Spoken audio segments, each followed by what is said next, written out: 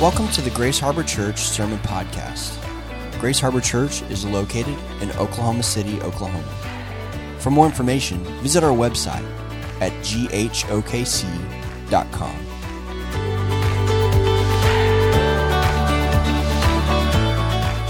Hey, let's stay standing and read in our reading of God's Word together today. We're in Matthew chapter 5, verses 1 through 3. And so if you don't have a Bible, what we highly encourage you to do is grab one of the Bibles in front of you in the chair, or use a device. No judgment. If anybody judges you around, just tell them to shoo, okay? Don't do that, because that's not bearing with one another in love, okay? So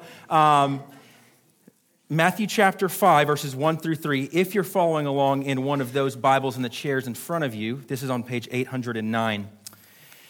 This is how God's word reads. Seeing the crowds, he went up on the mountain, and when he sat down, his disciples came to him.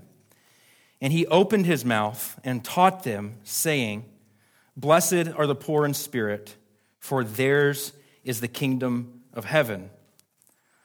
We're going to continue reading a few verses. "Blessed are those who mourn, for they shall be comforted. Blessed are the meek, for they shall inherit the earth. Blessed are those who hunger and thirst for righteousness, for they shall be satisfied. Blessed are the merciful, for they shall receive mercy. Blessed are the pure in heart, for they shall see God. Blessed are the peacemakers, for they shall be called sons of God. Blessed are those who are persecuted for righteousness' sake, for theirs is the kingdom of heaven. Blessed are you when others revile you and persecute you and utter all kinds of evil against you falsely on my account. Rejoice and be glad, for your reward is great in heaven. For so they persecuted the prophets who were before you."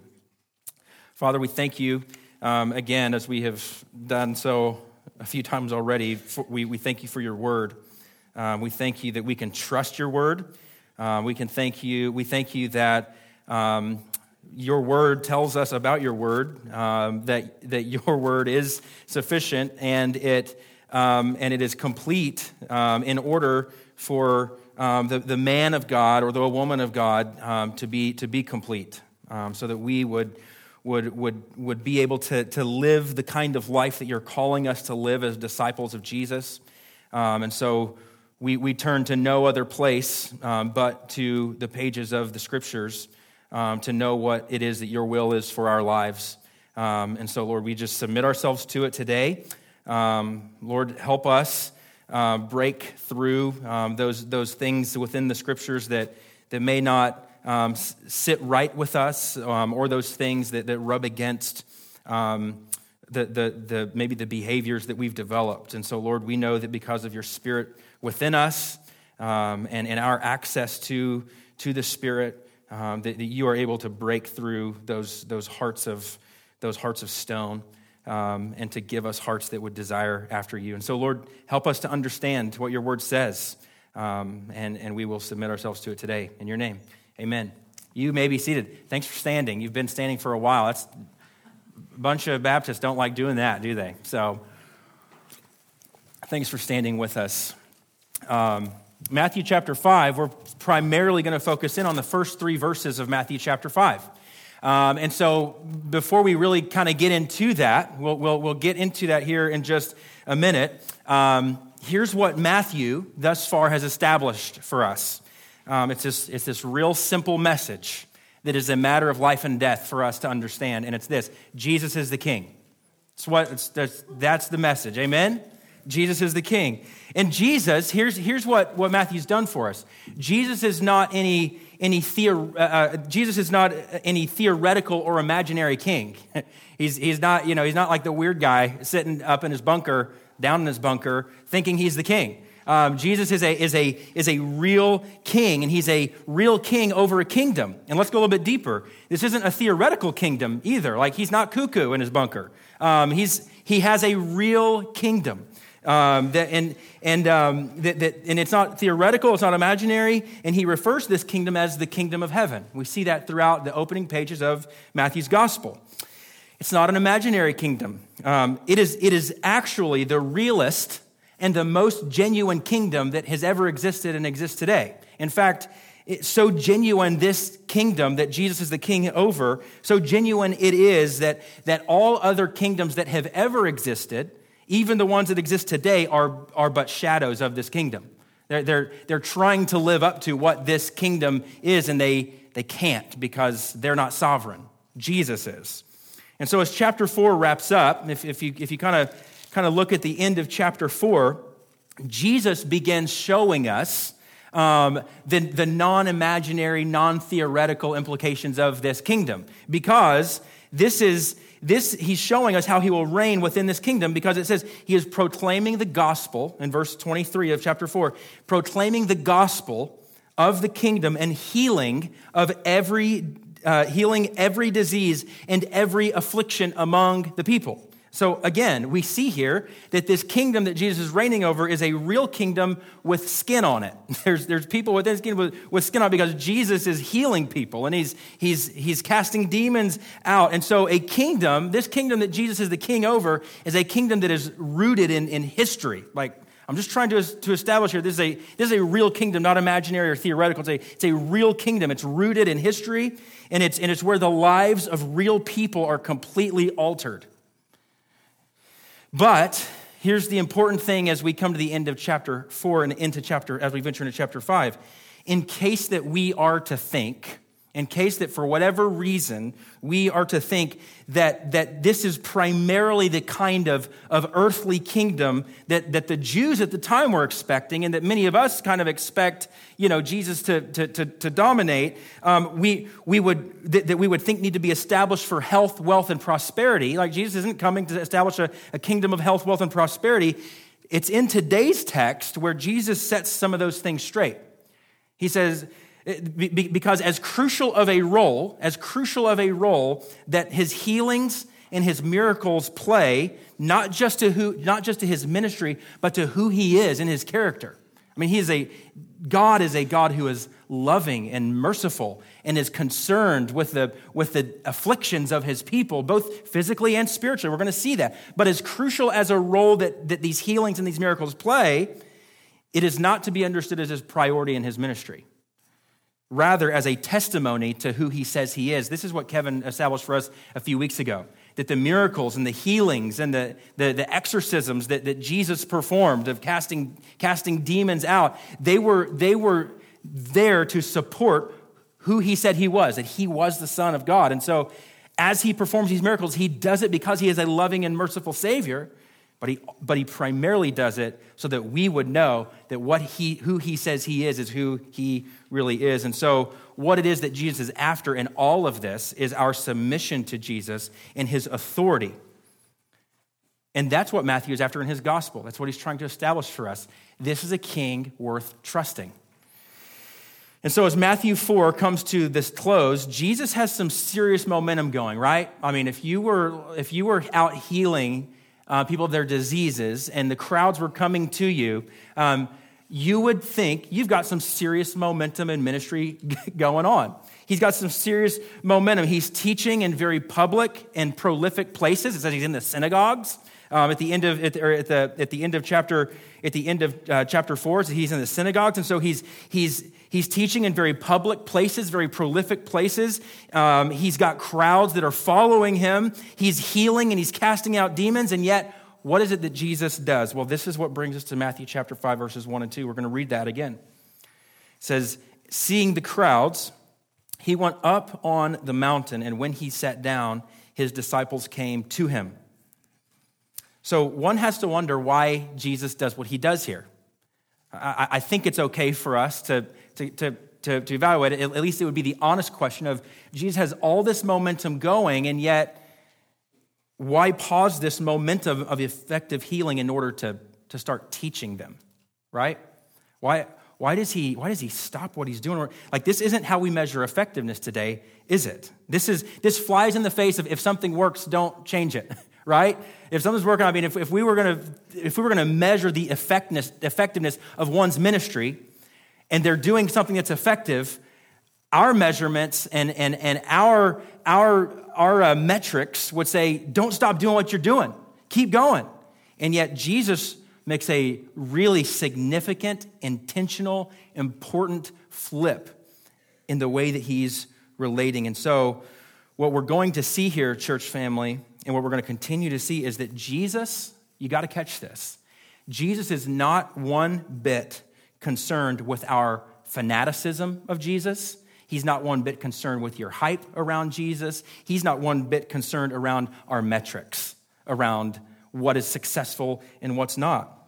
And so Jesus is drawing the crowds in, and he's saying, here's what I'm concerned with. And so it seems clear from the text, from the text that we're in and the Beatitudes, it seems clear that Jesus isn't enacting some sort of like universal code or some sort of social ethic. He's primarily concerned with, he's got crowds of people around him. We know that his disciples are there. We know that at the end of chapter 7 that there's crowds there.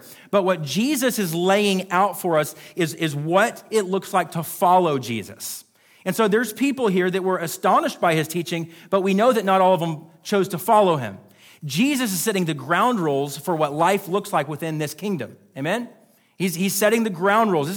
This is the culture of my kingdom, and maybe that's too shallow of a word and too weak of a word even. Jesus, as the king of a real kingdom, is saying this is what life will look like within this kingdom. There's no alternate reality within this kingdom. There's no side ethic in this kingdom. The ethic of this kingdom, the rules of this kingdom are what I declare and what I say because I'm the king and this is my kingdom, is what he's saying in here. And so this teaching, I believe, is really geared towards those who would choose to follow him as disciples. So you and me, we must... I mean, I imagine if you're here this morning, you have a desire to follow Jesus. If you have a desire to follow Jesus, just raise your hand.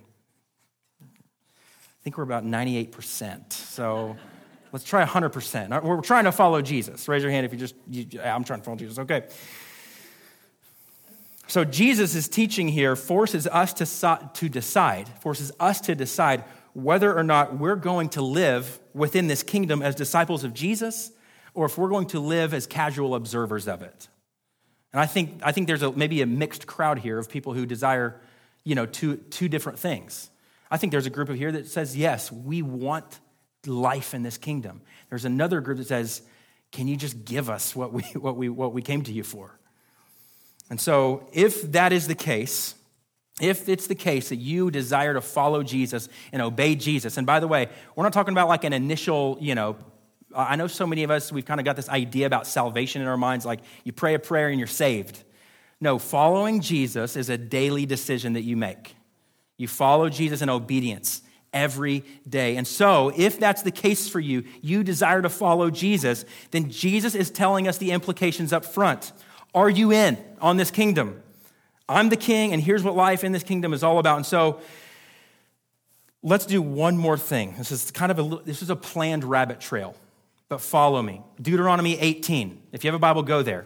Deuteronomy 18. A little bit of a rabbit trail, but I think it's really important. So let's acknowledge another prophecy that Christ fulfills here. Let's acknowledge that Matthew has said, hey, Jesus is the son of David, the son of Abraham. But let's look at how Jesus connects to another father of the Jewish faith, Moses. So this one is not quite as clearly stated as the ones before with David and Abraham, but it is one nonetheless. It is kind of a fulfillment of who they said Jesus would be. And so we've seen how Jesus Christ fulfills the blessing promised to Abraham. We see that he's the king promised to David, but Jesus is also meant to be understood as the fulfillment of the prophecy of Moses in Deuteronomy 18. So we're in Deuteronomy 18. Let's just read verses 15 through 19. The Lord your God will raise up for you a prophet like me from among you. From your brothers, it is to him you shall listen, just as you desired of the Lord your God at Horeb on the day of the assembly, when you said, let me not hear again the voice of the Lord my God, or see this great fire anymore, lest I die. And the Lord said to me, they are right in what they have spoken. I will raise up from them a prophet like you from among their brothers. And I will put my words in his mouth, and he shall speak to them all that I command him. And whoever will not listen to my words that he shall speak in my name, I myself will require it of him. This is fascinating. This is beautiful. If you're wondering, well, maybe he's talking about Joshua. Maybe he's talking about Joshua. We talk about in fulfillment that there's oftentimes in prophecy, there's an immediate fulfillment and a future fulfillment, right? So we see that all throughout the book of Isaiah. Isaiah makes a lot of prophecies that are fulfilled immediately, but are also fulfilled in Jesus, ultimately fulfilled in Jesus. This particular passage, Matthew 5, is not a direct fulfillment. I'm not trying to cross-reference this with that. It's not a direct fulfillment, but I think what Matthew's doing in showing us that Jesus ascended the mountain to teach is supposed to bring Moses to our minds. I mean, if you're familiar with the scriptures, you'd kind of say, wow, Moses did this kind of thing a lot. He went up the mountain to teach the people of God. And I'll just tell you this to support that this is Jesus, that Moses is speaking of Jesus. It's the opinion of Philip in John chapter 1, verse 45. It's Philip's opinion. It's Philip's recognition that Jesus is the one who Moses spoke of. In fact, more explicitly in Acts chapter 3, you have Peter preaching, and Peter acknowledges that Jesus is who Moses spoke of. This is an explicit reference to Deuteronomy 18. And then you've got the teaching of Stephen in Acts chapter 7, that Jesus is who Moses spoke of. And it is our understanding today, church, that Jesus is the one who Moses spoke of. That Jesus is a true and better Moses, one who God has sent to deliver his people from the enslavement of their sin. That Moses is a very important figure, but Jesus is the figure who we are all supposed to get our eyes on. And so let us not miss this. Moses ascends the mountain to give the law to the people of God. Jesus ascends this mountain in order to give the gospel to the people of God. Aren't you glad Jesus ascended that mountain after Moses? That Jesus ascended the mountain to give the gospel. So Jesus is this new and better Moses. So here we are in the Beatitudes. You're like, man, this is just 3 verses. Let's get on with it. So the Sermon on the Mount, it begins with this section called the Beatitudes. You've probably, most of us in here have heard of that. If you're not, familiar with the Bible or with church, you've probably also heard of it. But this section, the sermon, which is Matthew chapter 5 through chapter 7, his sermon covers 3 chapters. And so it begins with the Beatitudes where Jesus is listing blessings and following up each of them with a particular promise. He's saying, blessed are, for they, in each of them. There's a blessing and here's a promise. And so what Jesus is doing here, he's not so much asking you, this is really important. Jesus, as the king of this kingdom, this is going to be really great on some of us, he's not really asking you to invite him into your life. He's not asking you to invite him into your life. Jesus is inviting us to come into his life. You see what I did there? We kind of, and I don't want to like nitpick that too much, but we kind of come to Jesus with Jesus come into my life. And what Jesus is doing in the Sermon on the Mount, he's saying, no, I want you to enter into my kind of life. I want you. So what that needs to do is reorient our understanding of what following Jesus and salvation is. It's not inviting Jesus into my life. It is King Jesus has invited me into life within his kingdom. That's the way that we should understand this. And so this is what salvation really, I believe, is all about. And so Jesus moves into his teaching in verse 3, and this is how he begins. Let's read this. Would somebody read that, verse 3, while I get a drink? Blessed are the poor in spirit, for theirs is the kingdom of heaven. The king has spoken, not Robbie, but Jesus. Robbie's reading what the king said. Most of you have red letters. Thank you very much. The king has spoken, and it is now right for us, church family, to explore and understand what in the world does the king mean by this? Like this is if you're not feeling some of the tension of what Jesus says here, then let's help us feel the tension of what he says. And so the verses 3 through 10, some people consider these like the formal Beatitudes, that once you get past 10, that Jesus is kind of starting to kind of pull back a little bit. But the formal Beatitudes, verses 3 through 10, they're bookended by this promise that theirs is the kingdom of heaven. So you see in verse 3, for theirs is, blessed are the poor in spirit, for theirs is the kingdom of heaven. See in verse 10, blessed are those who are persecuted for righteousness' sake, for theirs is the kingdom of heaven. Jesus uses the word blessed here. Did you know time out. Did you know there's a whole book that I found that is 400 pages, that all it's about is dissecting this word blessed. We're not going to get into all that. I'll give you the book if you want it. But Jesus uses the word blessed here, and we're going to try to take a simple approach to understanding what it means. And some of us aren't going to like it. I don't really like it. But this is a simple approach to what it means. Happy. Happy. But not the kind of happiness that you and I often think of. Not the kind of happiness that you and I are often after in our own life. It is a happiness that leads to flourishing and true peace. When Jesus said, blessed are, he is saying that there is a way to live life that will produce a kind of happiness that produces true peace and satisfaction. And so this word that Jesus uses for happiness here, it even has Old Testament roots from the idea of a people who are flourishing. Like people who are living life in a way that brings satisfaction to themselves and glory to God. And so this can help us understand this word a little bit better and help us not get confused, because, church, all the ways that we seek to be happy, are all those ways something that lead to our flourishing? Maybe I wasn't clear on that. This happiness that Jesus talks about is a happiness that leads to flourishing.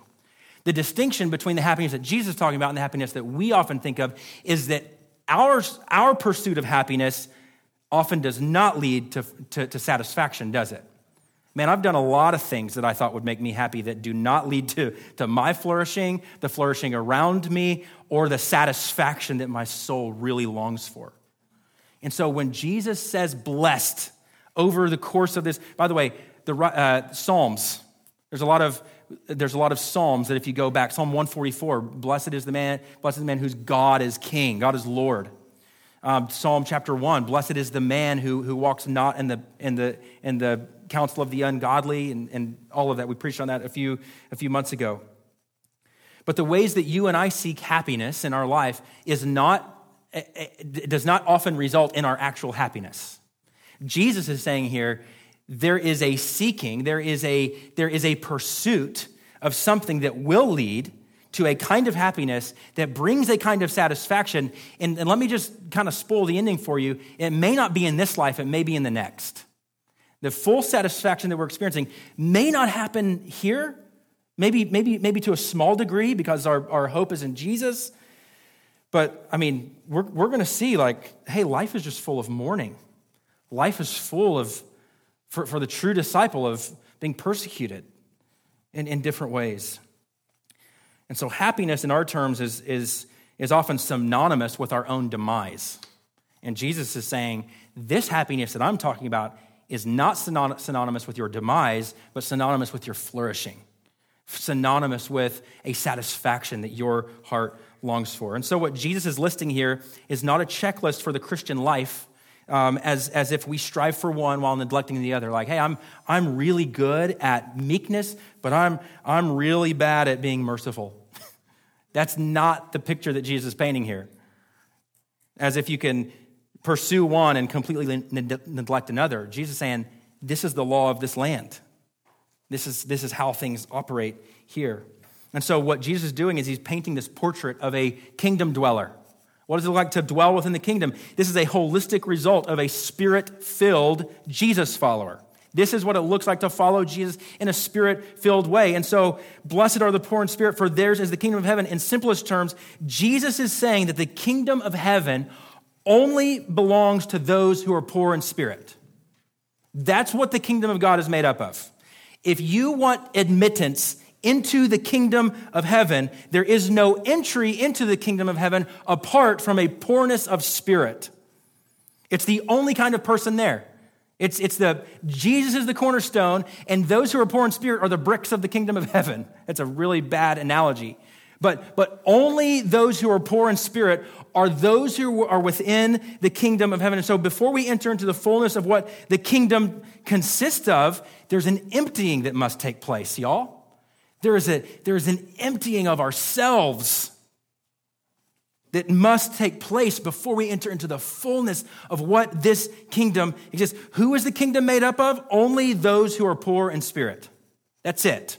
So if you're in the kingdom, you are one who is striving for, you are one who is who is seeking in obedience a poorness of spirit rather than a pompousness of spirit, is maybe one way we could put that. Now, I think it should probably go without having to say that this isn't about like a material poverty. This isn't about living, impoverished as far as physical needs. Rather, Jesus is addressing a kind of spiritual poverty here. He's addressing and we're going to get to, Jesus just perfectly explains this in just a minute. Now, we do know, based on Jesus' teachings and the teachings of the rest of scriptures, material riches may certainly serve as a hurdle in acknowledging our need for a Savior, right? We're aware of that material riches, that, living just like a life of everything we have, it is able to serve as a hurdle to following Jesus, because a lot of times those who are living a life of plenty, man, like what do they need, right? And so we see Jesus is going to develop that. He's going to develop this idea that material riches may certainly serve as a hurdle. But what Jesus is addressing here is not a material poverty, but a poorness of our spirit. That's why he adds this. That's why Jesus wants to make sure, because here's the deal. There are both rich people and poor people likely in this crowd that Jesus is talking to. So he's making sure that we know this is a poorness of spirit. Now, the word that Jesus uses here is really important to understand too, because in the Old Testament, there's really kind of two words that explain poorness, two concepts of poorness. One is a poorness that you're able to kind of work, you're able to work your way out of, that you're able to go to work and provide for yourself. The poorness that Jesus is speaking of here in spirit, by the way, is a poorness that you are completely stuck in. That you can't work your way out of this poorness of spirit that he's talking about.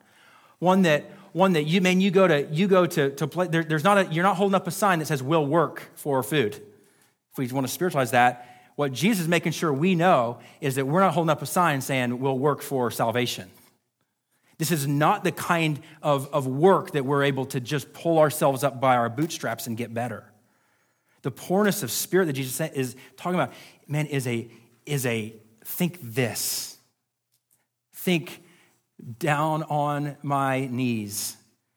Think the depths of poverty maybe that you've ever seen, and try to apply that to a spiritual need that Jesus is saying it is the kingdom of heaven is for those who are in that place and who acknowledge that they're in this place. And so one way we might understand this is a humility. I feel like humility is obviously it's a scriptural word, it's a biblical word that we need to pursue and we need to be after. But we need to just understand that this is a not humility just merely as some virtue, like, hey, yeah, man, he's a humble person. Like, I'm pretty humble, right? Like, it's not just a humble, like, no, what Jesus is saying is that this is an utter dependence upon God. That we would utterly depend upon him. And so this isn't only to be understood as our admittance fee into the kingdom. Remember, like I said, this poorness of spirit is something I believe the true disciple to be ever growing in. Hey, Isaiah, would you roll that marker board up here? We're going to do something a little bit different. So as we think about this poorness of spirit, I'm going to put it up here. If you can grab one side. Thanks.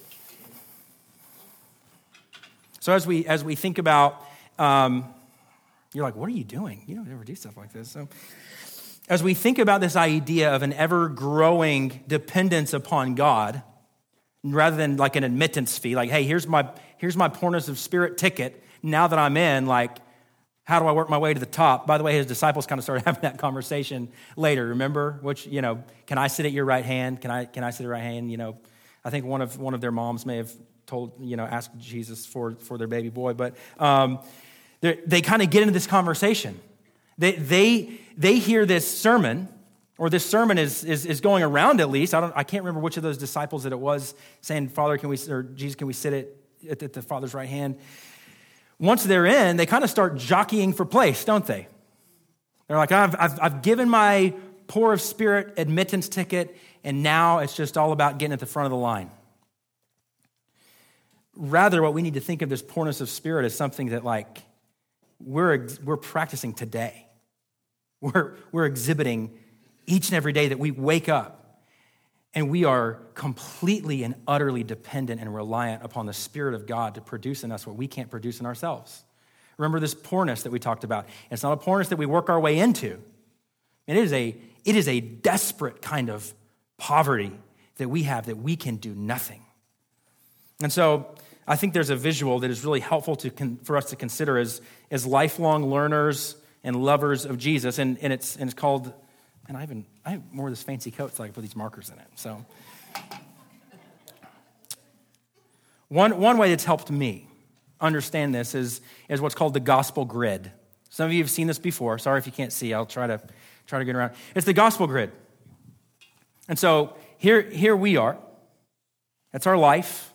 And let's just say we have a moment. And by the way, we value and we teach that there is a moment in your life where you must decide to follow Jesus. Like you kind of hear us dogging on like the plan of salvation. You hear me. But I do believe, and there is a decisive moment in your life where you place your trust in Jesus for the first time, and he becomes the king of your life. And you say, Jesus, I want life within your kingdom. So let's just say that's that moment. Well, in our life, hopefully, we kind of have a growing awareness of God's holiness, right? If we're waking up every day dependent and reliant upon God, and not relying on our own strength or what we can produce or what we can work our way into, what we're going to grow in is a awareness that God is really holy. I believe the holiness of God more today than I did when I placed my trust in him initially. Because that's the way that disciples, they grow. They walk with Jesus. They follow Jesus imperfectly. But here's what also tends to happen as you grow more and more aware of the holiness of God. You grow more and more aware of what? Your own sin. You grow more and more aware of your own sin. Like, God is really holy, and I am really sinful. And so what would make sense in most of our minds is, okay, let's try to figure out a way to, start climbing this mountain, right? It's kind of the way that some of us act. Like, maybe you take what Jesus commands and you do it not as a way of pursuing a relationship with him, but working your way out of it. Like, hey, God, we're going to see in just a minute in Luke 18 kind of what this looks like. But no, this isn't the thing. This is working our way out of this. The beautiful thing, though, is as we grow more and more aware of God's holiness and more aware of our own sin, what begins to happen? Man, the cross just gets bigger and bigger and bigger. You see that?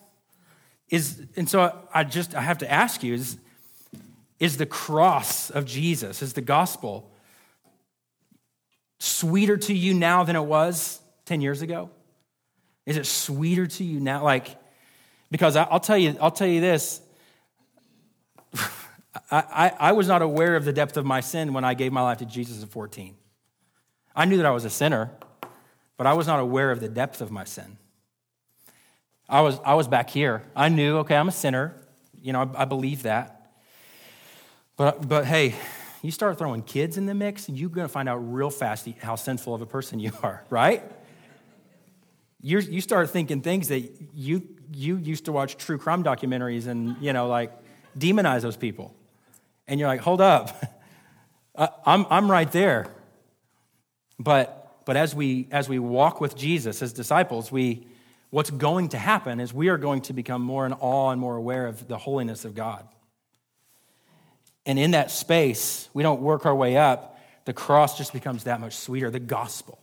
That's the gospel of Jesus. And so I think there's a lot of things that we could kind of message from this, but what I want us to see is that this simply helps remind us that repentance and dependence and humility upon God is something that we grow deeper into rather than something we grow beyond, right?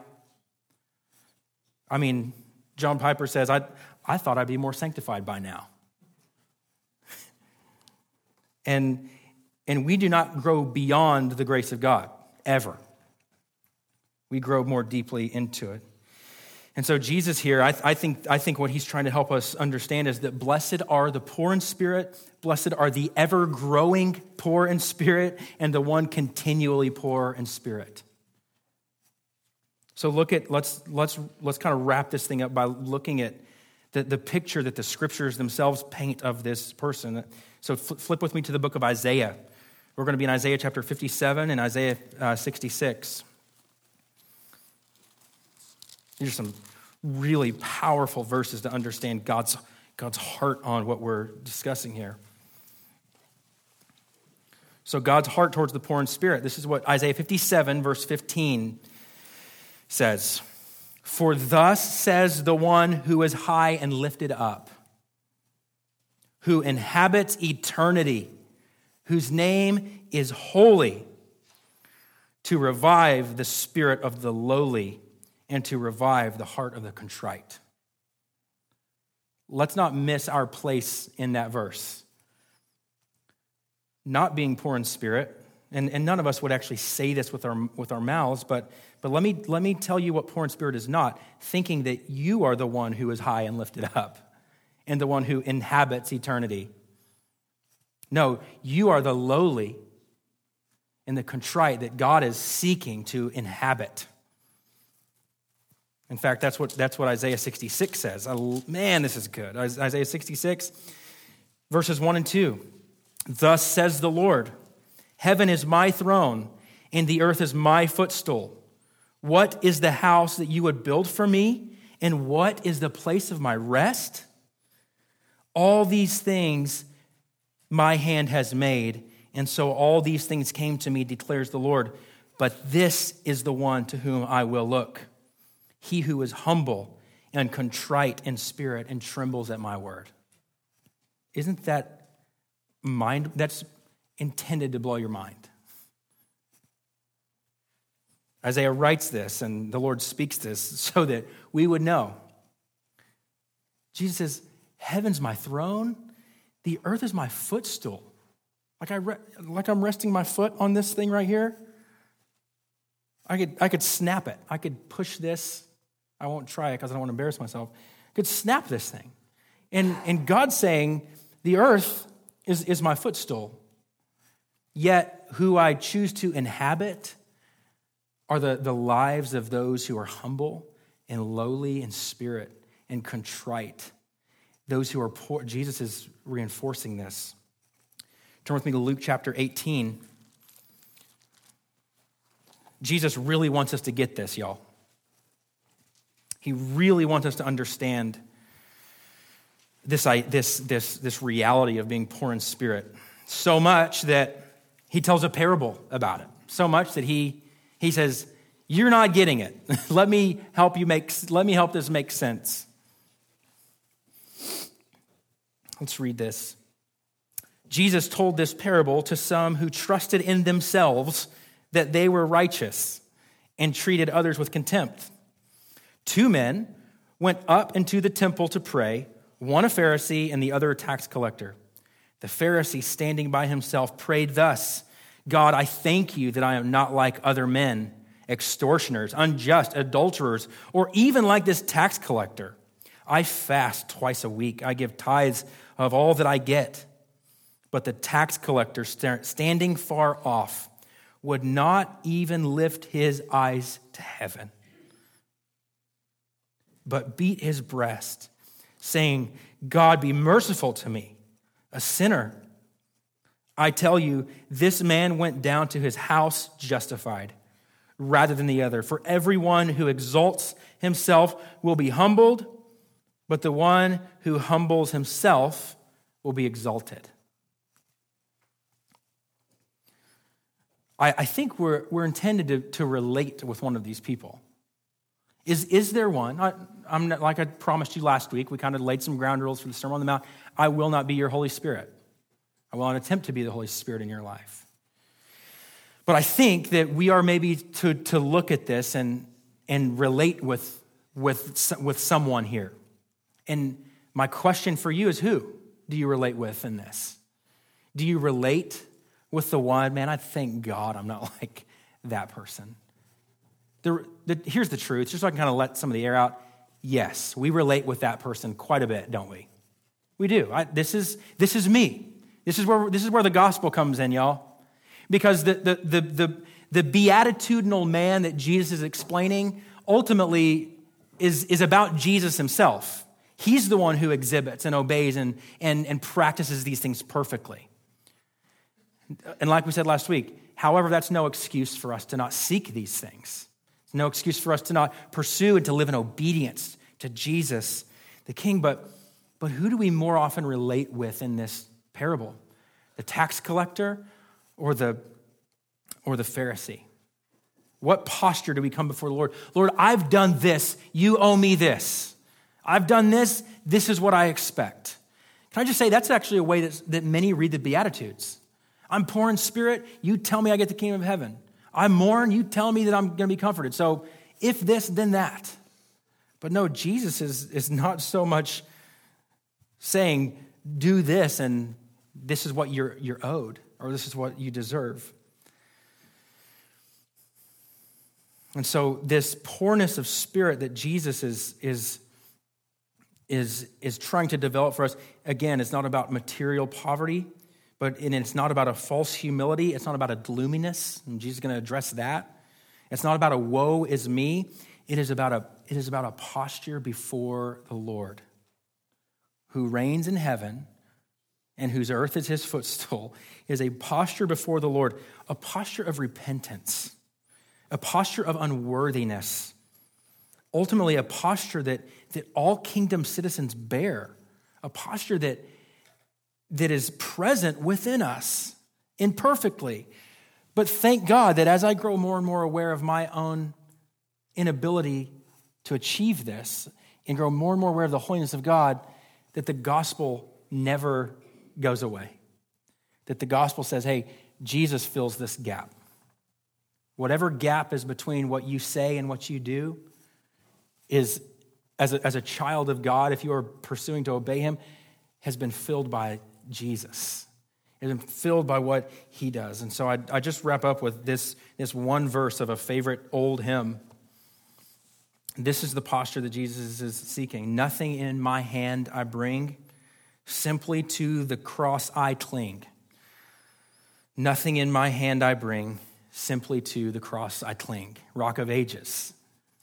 Father, I just pray this morning that you would help us to assume this posture that you're calling us to, that you yourself exhibit, that you yourself fulfill in your Son Jesus perfectly, but one that you are calling those who would desire to live a life of following Jesus, a posture that you would call us to assume ourselves. And so, Lord, one of the most powerful ways that you have practically given your church to assume this posture is by coming to the table, by coming empty-handed. And this is exactly, I believe, what may we be reminded each week as we come to the table that you have given your life, you have shed your blood, and you have given your body so that we may know you, but may we also connect this with the reality that I come to you empty-handed, that I come completely helpless, that even the strength that it requires for me to walk to this spot is strength that you have given me. And so, Lord, help us to assume this posture. Lord, it feels like the importance of this for our time in our world today. It feels like it's never been more crucial. We know that this is the way that you have always called believers to behave and to live and to trust you. But Lord, it just feels like because of our own limitations, and so help us here. It feels like the stakes are high. And so help us to be people who would seek after true satisfaction and happiness because of what Jesus Christ has accomplished for us. in assuming a posture of humility and brokenness and poorness of spirit, that nothing in my hand I bring, simply to the cross I cling. We pray these things in the powerful name of your Son, Jesus. Amen.